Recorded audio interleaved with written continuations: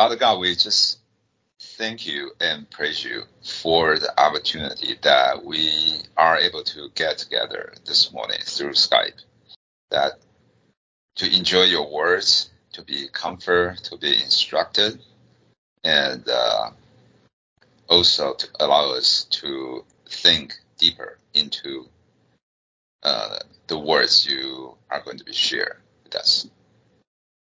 And we thank you for Jim's diligence to share his study with us on a weekly basis, that inevitably strengthen our faith, strengthen our understanding, and increasing our appreciation for what you have done for us. And we just really thank you and praise you. There are many things going on in this world, not just recently, but throughout the history. And we know that Satan has been the one to drive all chaos and tempt many people, whether believers or non-believers. And it's a difficult time for certain. But we just pray that you always keep our focus on you, on the Lord, and enjoy the presence of Holy Spirit within us. Knowing that because of that, we are part of your family. We are adopted into your kingdom, that so we can share that grace with others, whether they are believers or even non-believers. And through the opportunity, we may be able to share the good news with them. Father, there are many, many unspoken requests, and you know our heart. And we just praise you for Christ's constant intersection in our life to speak for our need. Although most of the time we don't even know our needs. We request for our wants. But you know us, and I understand that you want us to learn more about you. So just ask you to open our eyes, to further open our eyes, to help us to understand. And so we may be able to comfort and to encourage others. Father, thank you for the opportunity for me to pray for everyone. And this is difficult time indeed, but I believe difficult time has been going on since the beginning. Even when Paul was preaching the gospel, and their newly invented Judaism has penetrated to influence a lot of teachings. So we just need to keep that in mind. Satan never let loose his influence on us. We just need to believe in your word and hold on to it and share that with others who have no experience or still blind. And thank you, Father. And we just pray that Jim will have a clear message to deliver to us. And in Jesus' name, amen. Well, thank you so much, Louis. For that, I especially was moved by the first thing you said in your prayer, which was that we need to offer the good news. And so many times we're thinking about the bad news, aren't we? Because other people are sharing that, and that's what we hear. And of course, that gives us an opening, if only we would realize it, to share the good news, which is what everyone needs to hear, and what that good news is all about, and how it always focuses on our Lord Jesus Christ. And that's what we're learning here in our studies these days in the letter to the Romans, Paul's letter to the Romans, dispensationally considered. And the reason why we've gone so long now into this subject of the gospel in the stars is because Paul, in a number of places, refers to it. And so how can we not spend time on it? We really must. And so today we'll finish that study, and it would take much longer to do it thoroughly. I'm certainly not intending to do that, just the highlights. But we are going to continue that today. And I pray that you will have open ears and patience. We will do some repetition, as always, on the things that I've considered most important, the things that should never be forgotten. And so one thing that should be true of all of you, all of those that hear now or later through the internet, is that certain scriptures are transforming. They're pivotal. They're absolutely crucial for our understanding. And without understanding them, we're at a great loss. We have great trouble understanding the Word of God if we don't understand those key scriptures. So we're going to look again at some of those today. And I'll add a little bit more than I have before, just to make it even clearer as to what is written there. Now, what we have done is to look at the witness in the stars, and we've looked at the first book. So if you look at the 12, there are 12 so-called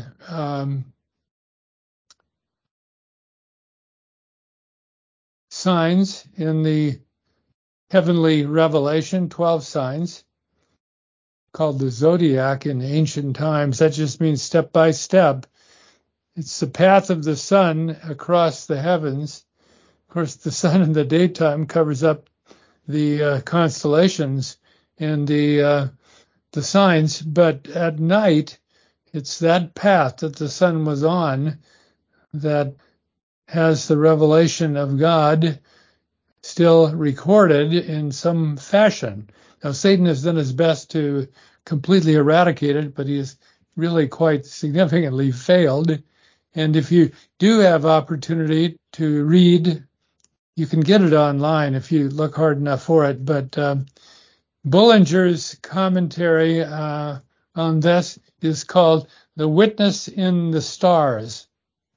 I just ordered another copy because I think my copy is lost forever, probably loaned out to someone.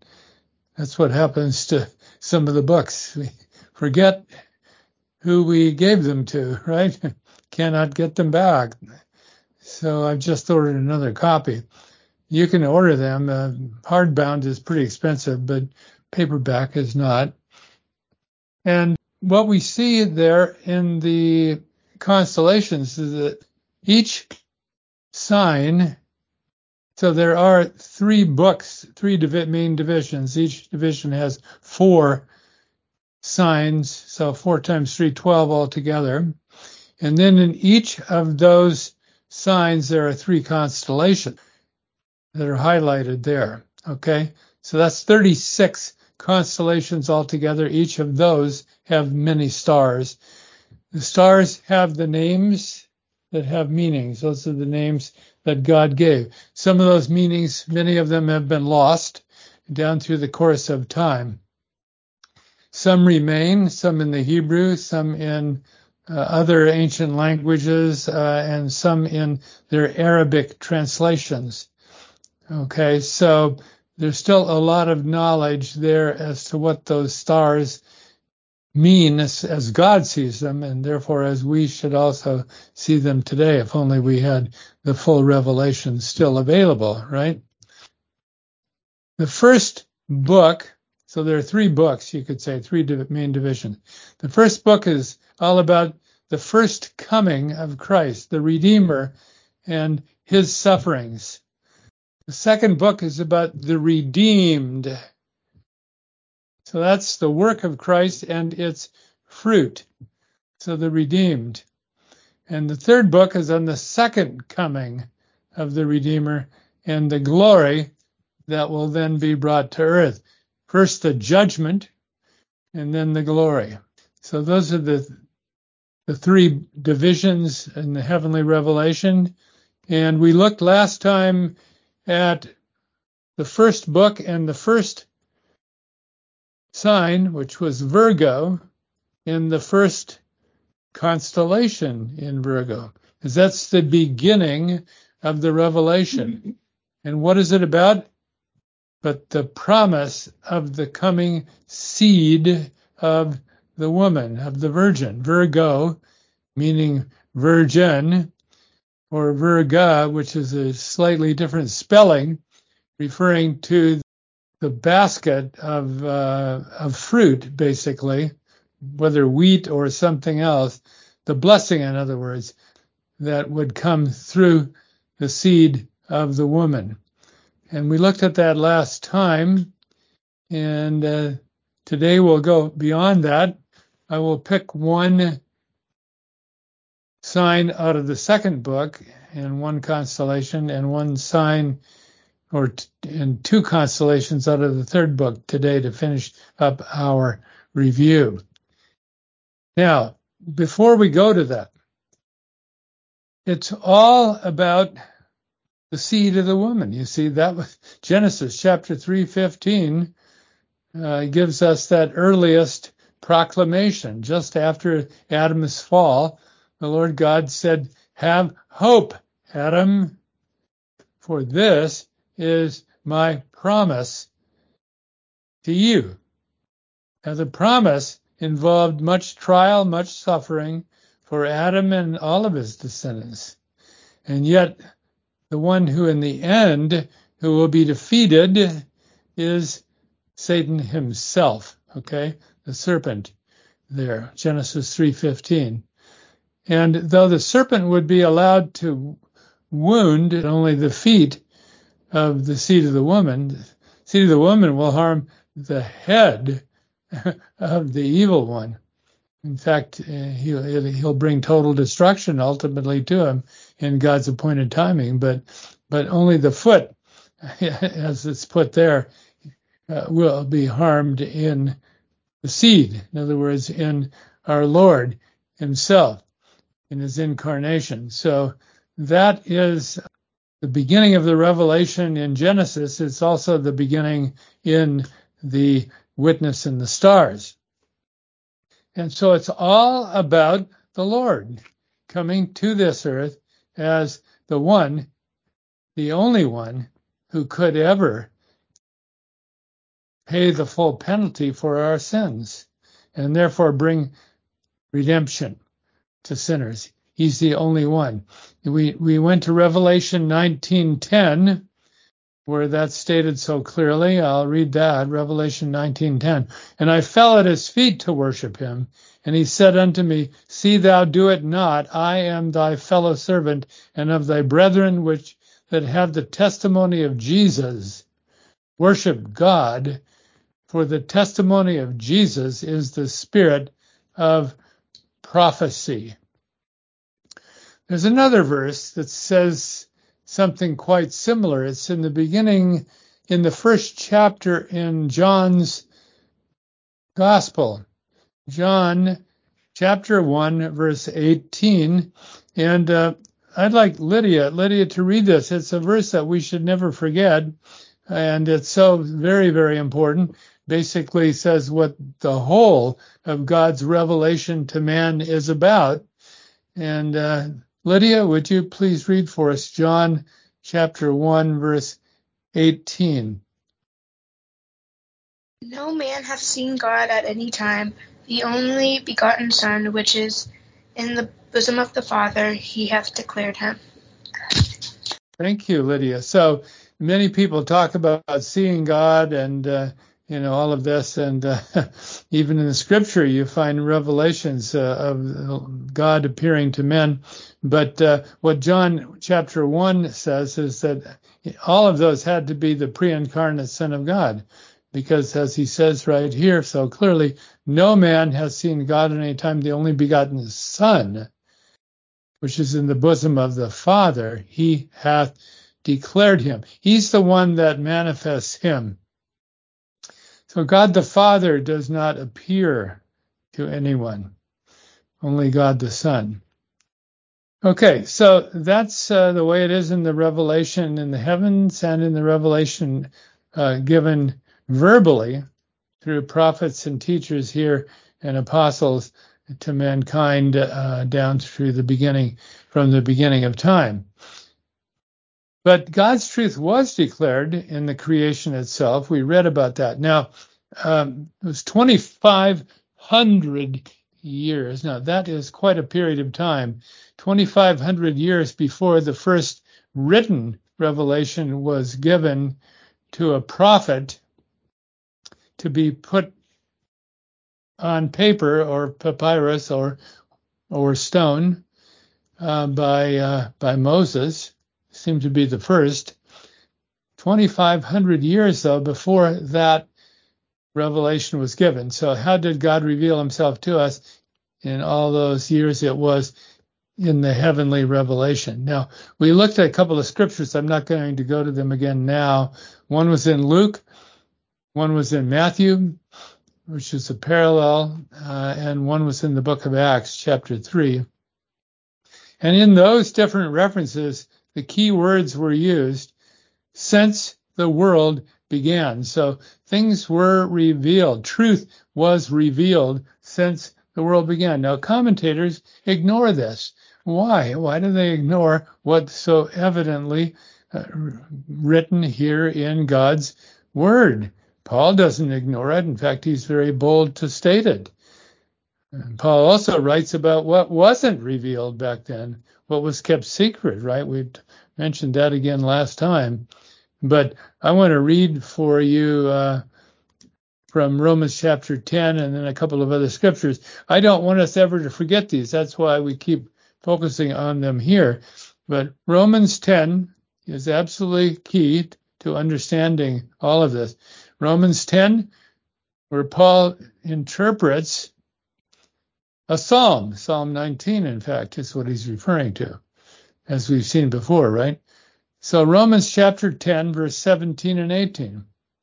So then, faith cometh by hearing, and hearing by the word of God. But I say, have they not heard? Yes, verily, their sound went into all the earth, and their words unto the end of the world. So Paul is drawing an analogy. Now, today we wonder, what in the world is he talking about? We read these words in Romans and think, well, this doesn't make any sense. There is no sound that goes over the whole earth except the gospel. If some missionary goes there, right? And so that's what interpreters claim that Paul is writing about right here. But what Paul is doing is nearly quoting verbatim from Psalm 19, okay? And Psalm 19 is much more detailed as to a revelation that God had given in the heavenlies, right? And so that's what Paul is referring to in Romans 10. And he's saying simply that those that read this letter he's writing to the Romans would know something about this. If they didn't, they would be in the dark totally, right? So they would know something about this because 2,000 years ago nearly, a lot more was known about the revelation in the heavens than is known today, right? Because Satan has continued to confuse the message all along through history, right? Trying to blot it out altogether. But back then they still had enough that Paul could write about it, and he did. He also spoke about it on Mars Hill, you remember, when he quoted from two different Greek poets, each one of which wrote about the revelation in the heavens. Most important being Aratus, who was the patron poet, actually, of the city of Tarsus, which was where Paul was born and raised. So Paul knew all about Aratus. Now, it's still preserved. One of Aratus's books is all about the heavenly revelation. It's very detailed.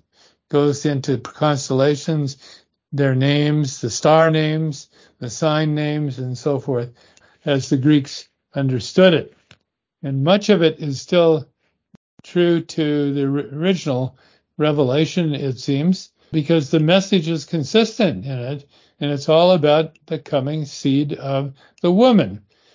So Paul is referring back to that because that was the background of the Gentile view of the world. It wasn't only the Gentiles that had this revelation, of course. The Persians had it, the Indians, the Arabs, they all had access to this. And if you think about it, in those days you didn't have light pollution, so every night they saw it. Just think about that.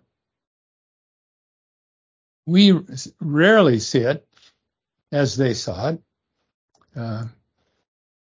If you go on the top of a mountain, you may see it much better than down in the city, right? Okay. Hopefully you all have had opportunity to see the heavens revealed in all of their glory. And in the very center, across the center, is what? The revelation we're talking about here, at least the star part of that and the planets. So Paul is referring back to Psalm 19, which I have to read, okay? The heavens declare the glory of God, and the firmament showeth his handiwork. Now you know something more, maybe a lot more, about what that means. How did the heavens declare the glory of God? It wasn't just through a beautiful sunset or sunrise or something like that, or the brilliance of a planet, or something unusual like a conjunction of planets where the two come very closely together, or the brightness of the sun itself, or what the sunlight produces here on Earth as far as agriculture is concerned. No, that's not what this is talking about, because the next verse says, day unto day uttereth speech, and night unto night showeth knowledge. And then the verses that Paul referred to, there is no speech nor language where their voice is not heard. Their line has gone out through all the earth, and their words to the end of the world. In them hath he set a tabernacle for the sun, which is as a bridegroom coming out of his chamber, and rejoiceth as a strong man to run a race. His going forth is from the end of heaven, and his circuit unto the ends of it. So from one end to the other, the heavenly panoply stretches across the sky, and in that is this revelation found. Okay. Well, clearly, no human would understand any of it because there are no words printed on neon signs up there. If it were not also revealed to chosen people who the Lord would then use to propagate it down through the generations.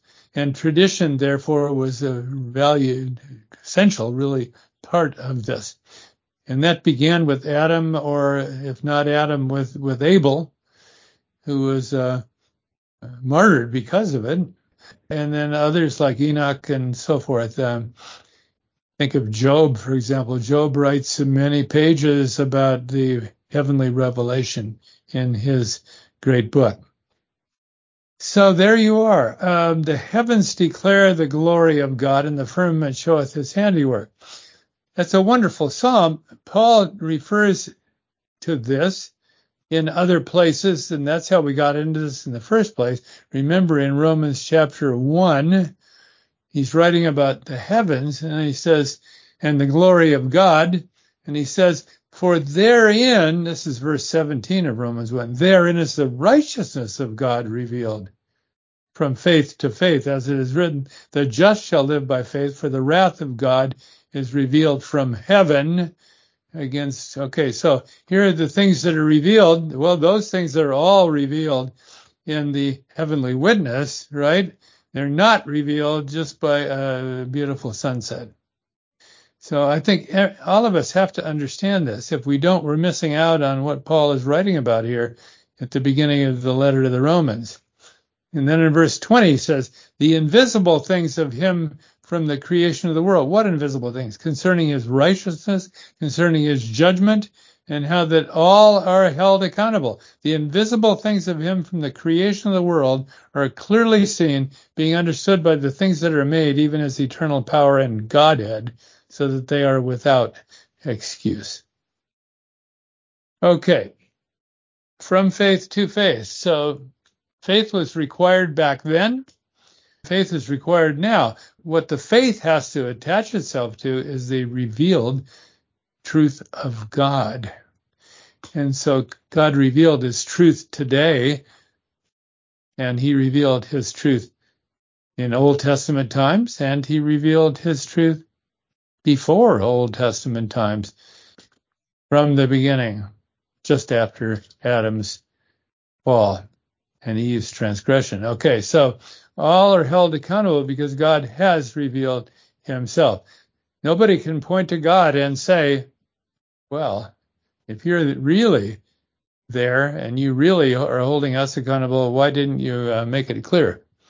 Nobody dare accuse God of that failure. That's what Paul is saying. Now, how did he do it? He gave the stars names which had meanings. And we read of that in Psalm 147 and in Isaiah 40. I'm not going to read the verses again. You can go back and look at the notes and read the whole context. You'll see it so clearly stated there. Okay, and many of those names, as I've said several times, are still available. They've been passed down through history. There were ancient astronomers everywhere, and also astrologers. The astronomers and the astrologers were the same group for most of human history. Okay, and many of them really did have a knowledge of those original names, and they actually wrote about it. And amazingly, as far back as even the first century, some of those documents still exist today. Many documents from the year, say, 1100, 1200, and so forth, AD. So that's what we find there. Now, I want us to look again quickly at Genesis, because Paul refers back to Genesis. And what happened there to this man named Abram? Gail, I want you to read Genesis chapter 15, verses 5 through 6. These are verses we must never forget. Gail? And he brought him forth abroad, and said, Look now toward heaven, and tell the stars, if thou be able to number them. And he said unto him, So shall thy seed be. And he believed in the Lord, and he counted it to him for righteousness. Thank you, Gail. So as I've said before, and this is critical to know, that Hebrew word translated tell is also translated later in the same verse, a few words later, with the English word number. And it doesn't mean count them up to see how many there are. It means give me the order of them, Abram. And so what the Lord God said was, look, and so tell me now what's revealed there. One step at a time. Remember, the word zodiac means step by step. And what does he say to him? He says, come on, Abram, you know all about this. Tell me what's written. Tell me what the message in the stars is. And then he says, so shall thy seed be. In other words, he made it personal for Abram. Abram was just asking the Lord for something, and we're going to have Brenda read those verses in a moment. But so this is the Lord's response to Abram's question. Interesting, huh? Abram had an earthly perspective, not a heavenly one. And so he asks an earthly question. What it says here in verse 6 is that when Abram took it personally, it says he believed the Lord and he counted it to him for righteousness. So Abram's personal faith, seeing himself and his offspring reflected in the heavenly revelation, in other words, that part of it, in other words, the Lord God was going to use him to fulfill the promises that were written in the heavens. That is what changed Abram's life forever. Okay? And so, Brenda, read to us verses 1 through 4, just so we see what it was that Abraham was focused on and how the Lord's response is very interesting indeed, considering that. After these things, the word of the Lord came unto Abram in a vision, saying, Fear not, Abram, I am thy shield and thy exceedingly great reward. And Abram said, Lord God, what wilt thou give me, seeing I go childless? And the steward of my house is this Eliezer of Damascus. And Abram said, Behold, to me thou hast given no seed, and lo, one born in my house is mine heir. And behold, the word of the Lord came unto him, saying, This shall not be thine heir, but he that shall come forth out of thine own bowels shall be thine heir. Thank you, Brenda. Okay, so you see, Abram has an earthly perspective. He has no offspring, and that's what he is now telling the Lord. You must give me. I sure hope you do, because the Lord has just said to Abram in verse 1, I am thy shield and thy exceeding great reward. Be satisfied. Fear not, Abram.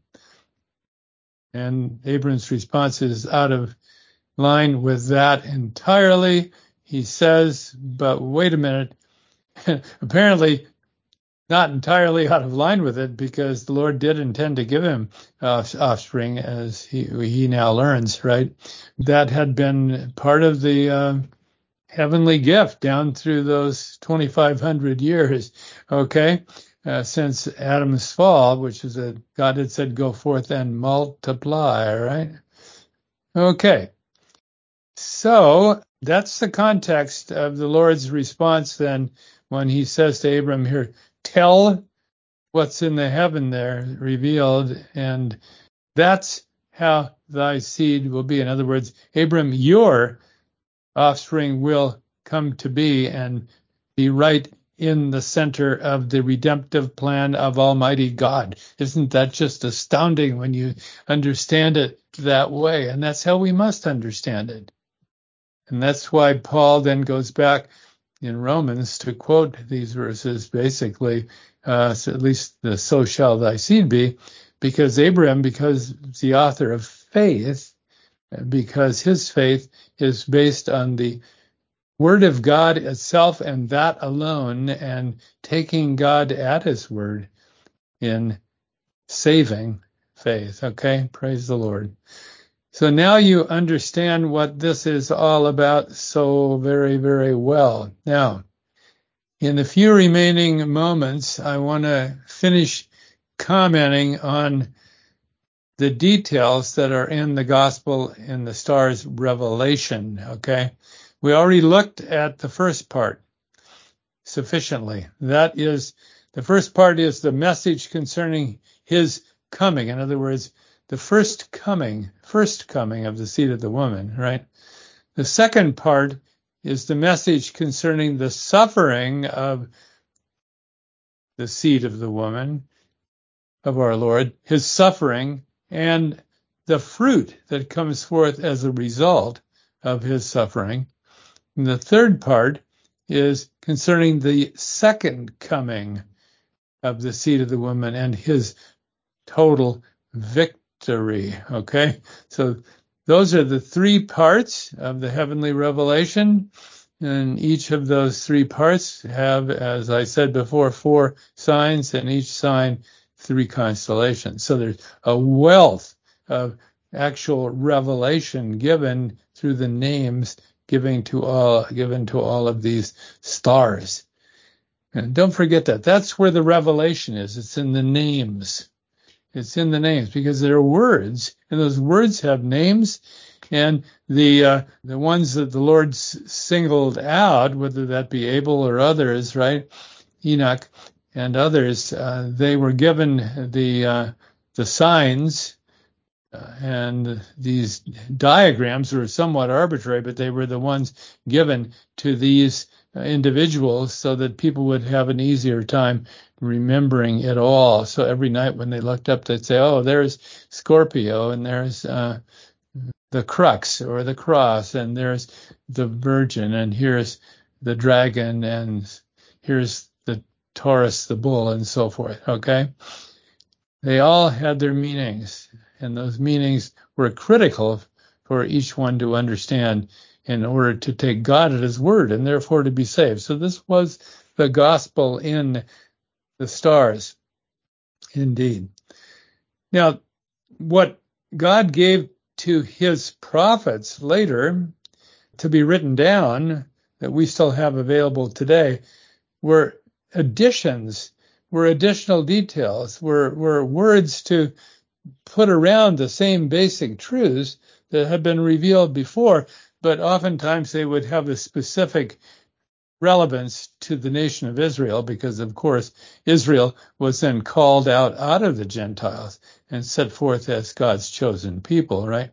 And so all of that revelation is specific to Israel and its future, and how ultimately Israel will be the tool, the vehicle for the salvation of the nations too, of the Gentiles also, and that would come in the tribulation period and in the kingdom.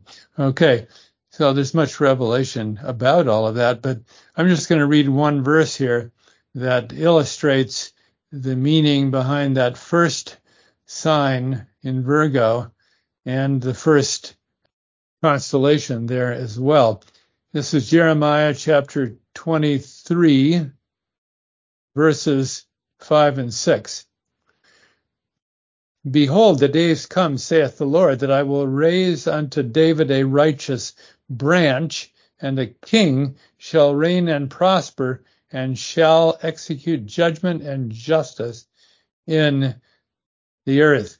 In his days Judah shall be saved, and Israel shall dwell safely. And this is his name, whereby he shall be called, the Lord our righteousness.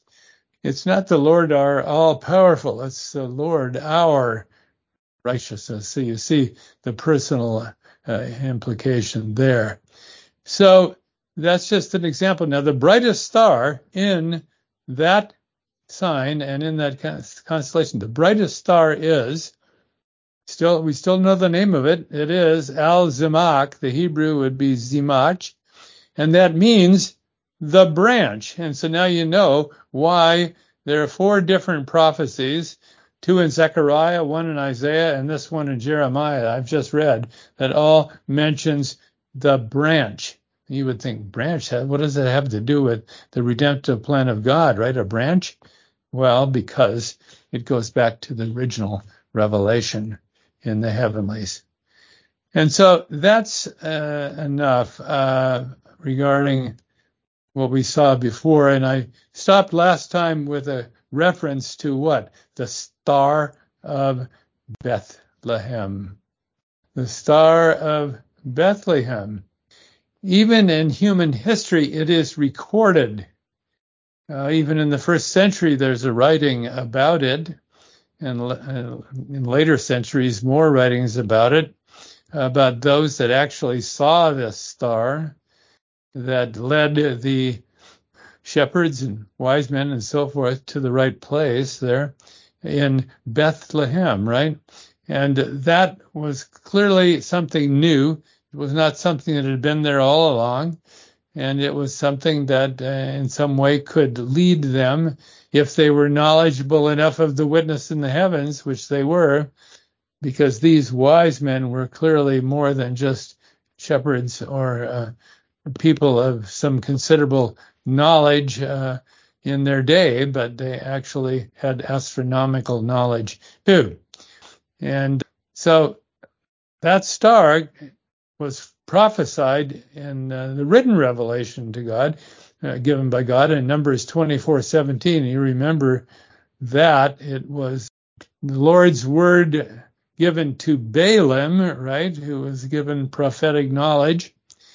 And these were those words, Numbers 24:17. There shall come a star out of Jacob, and a scepter shall rise out of Israel. So the message in the stars was all about that also, but here then was a written revelation too, which these others, even though they were Gentiles, might have known something about, but they already had enough revelation in the heavenlies to know what to do when they saw the star of Bethlehem.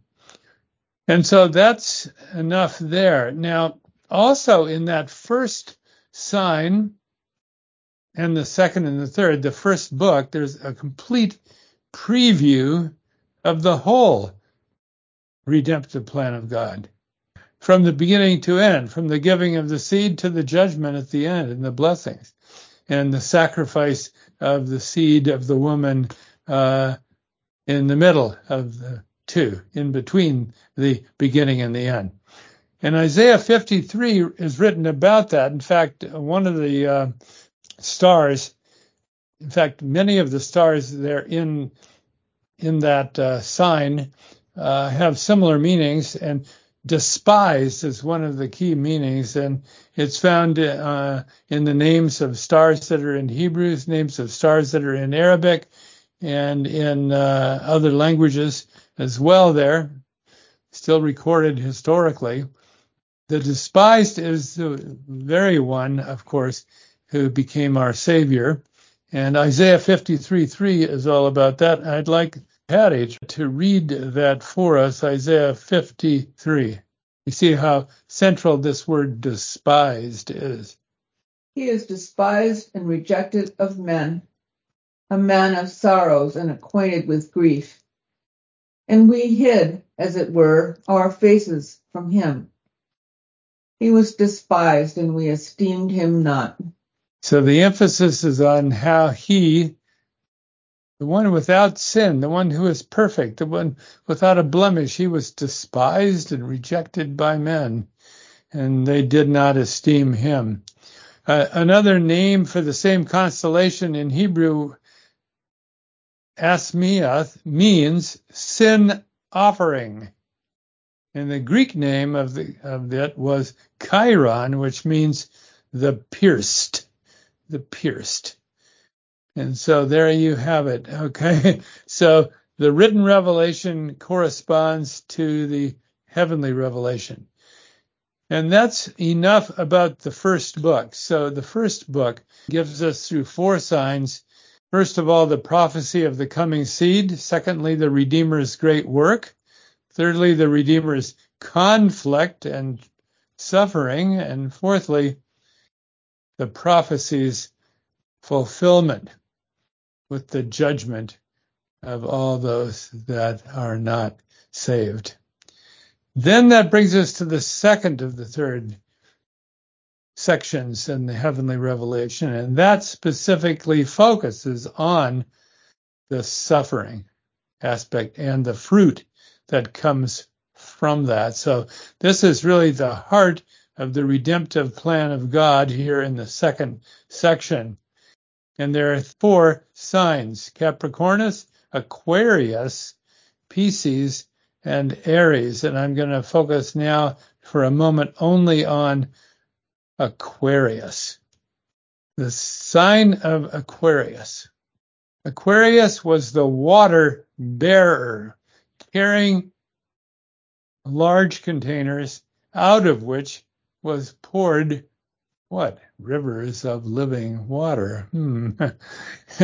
What a focus on good news that would have been for those dominated by sin and death, right? As all of mankind were, right? That there would be hope, that somehow through the seed of the woman, there would be a flow of cleansing, healing water that would bring eternal blessing. And that's what Aquarius signified. All of the stars of those three constellations that make up this sign speak of water and the pouring out of water and the overflowing of its blessedness. All of their names reflect that. And there are a great many stars there. I don't have the number right now, but I think it's 100 or something like that. Bullinger in his book gives the total number. So the teaching then of the whole sign of Aquarius is clear and complete. We're left in no doubt if we know anything about the star names and their meanings, right? And so by the atoning death of the seed of the woman, he's purchased unspeakable blessings for the redeemed. And Aquarius tells of those blessings being poured forth, his speedy return to bring the rivers of blessing and to fill the earth with blessing and glory as, quote, the waters cover the sea. That's yet ahead and clearly revealed in the heavenly witness. Then the final of the three sections of the heavenly witness is all about his total victory. It's all about the Redeemer, his second coming, and his completed victory.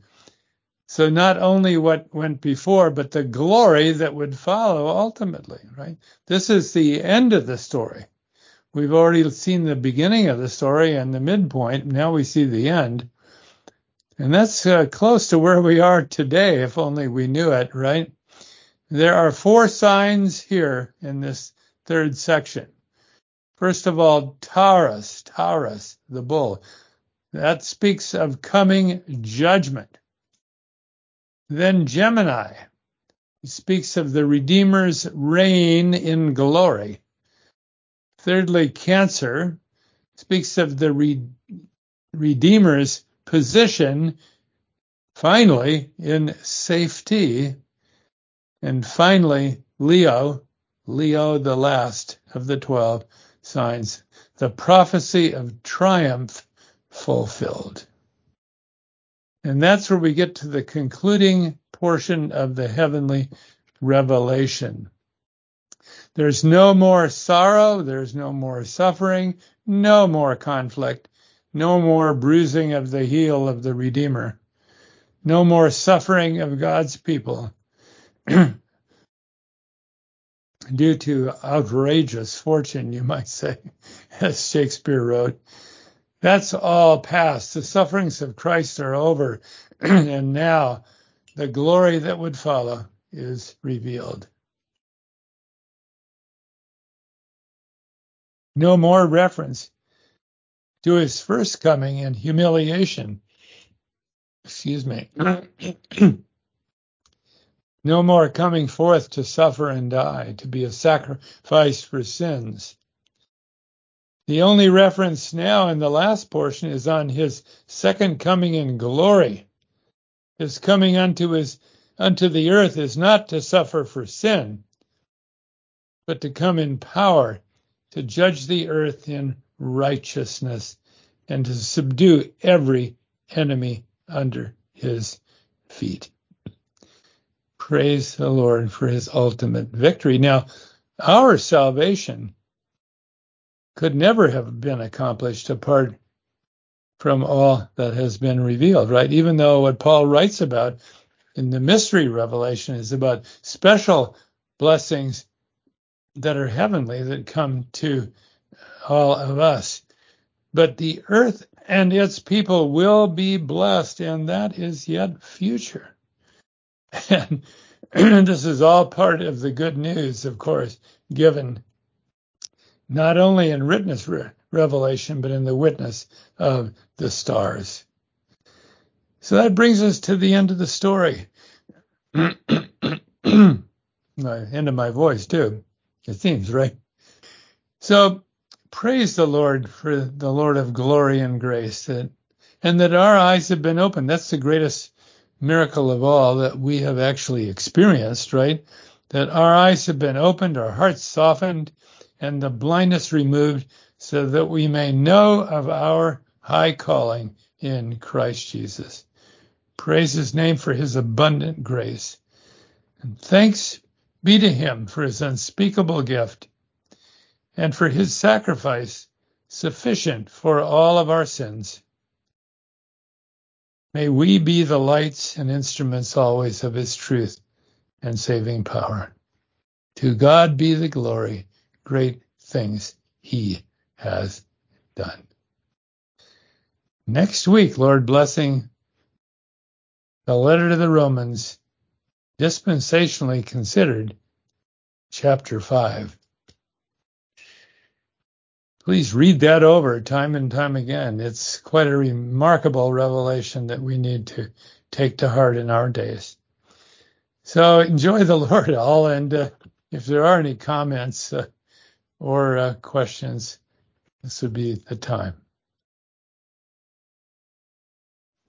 Well, Jim, I just want to thank you because I never knew that the names of the stars in the constellation actually had meaning, like, propitiation, or I Right. knew Aquarius was water bearer, but I mean, that's how, in addition to just the splendor of them and like the awesomeness of them, right? It speaks to a creator, Right. but God, in addition, named them, and that makes sense. That's why he says he named each one of them. Well, because Right. he was telling the story of his redemption in it. I never knew that. So thank you so much for going so deep and sharing with us. Thank you.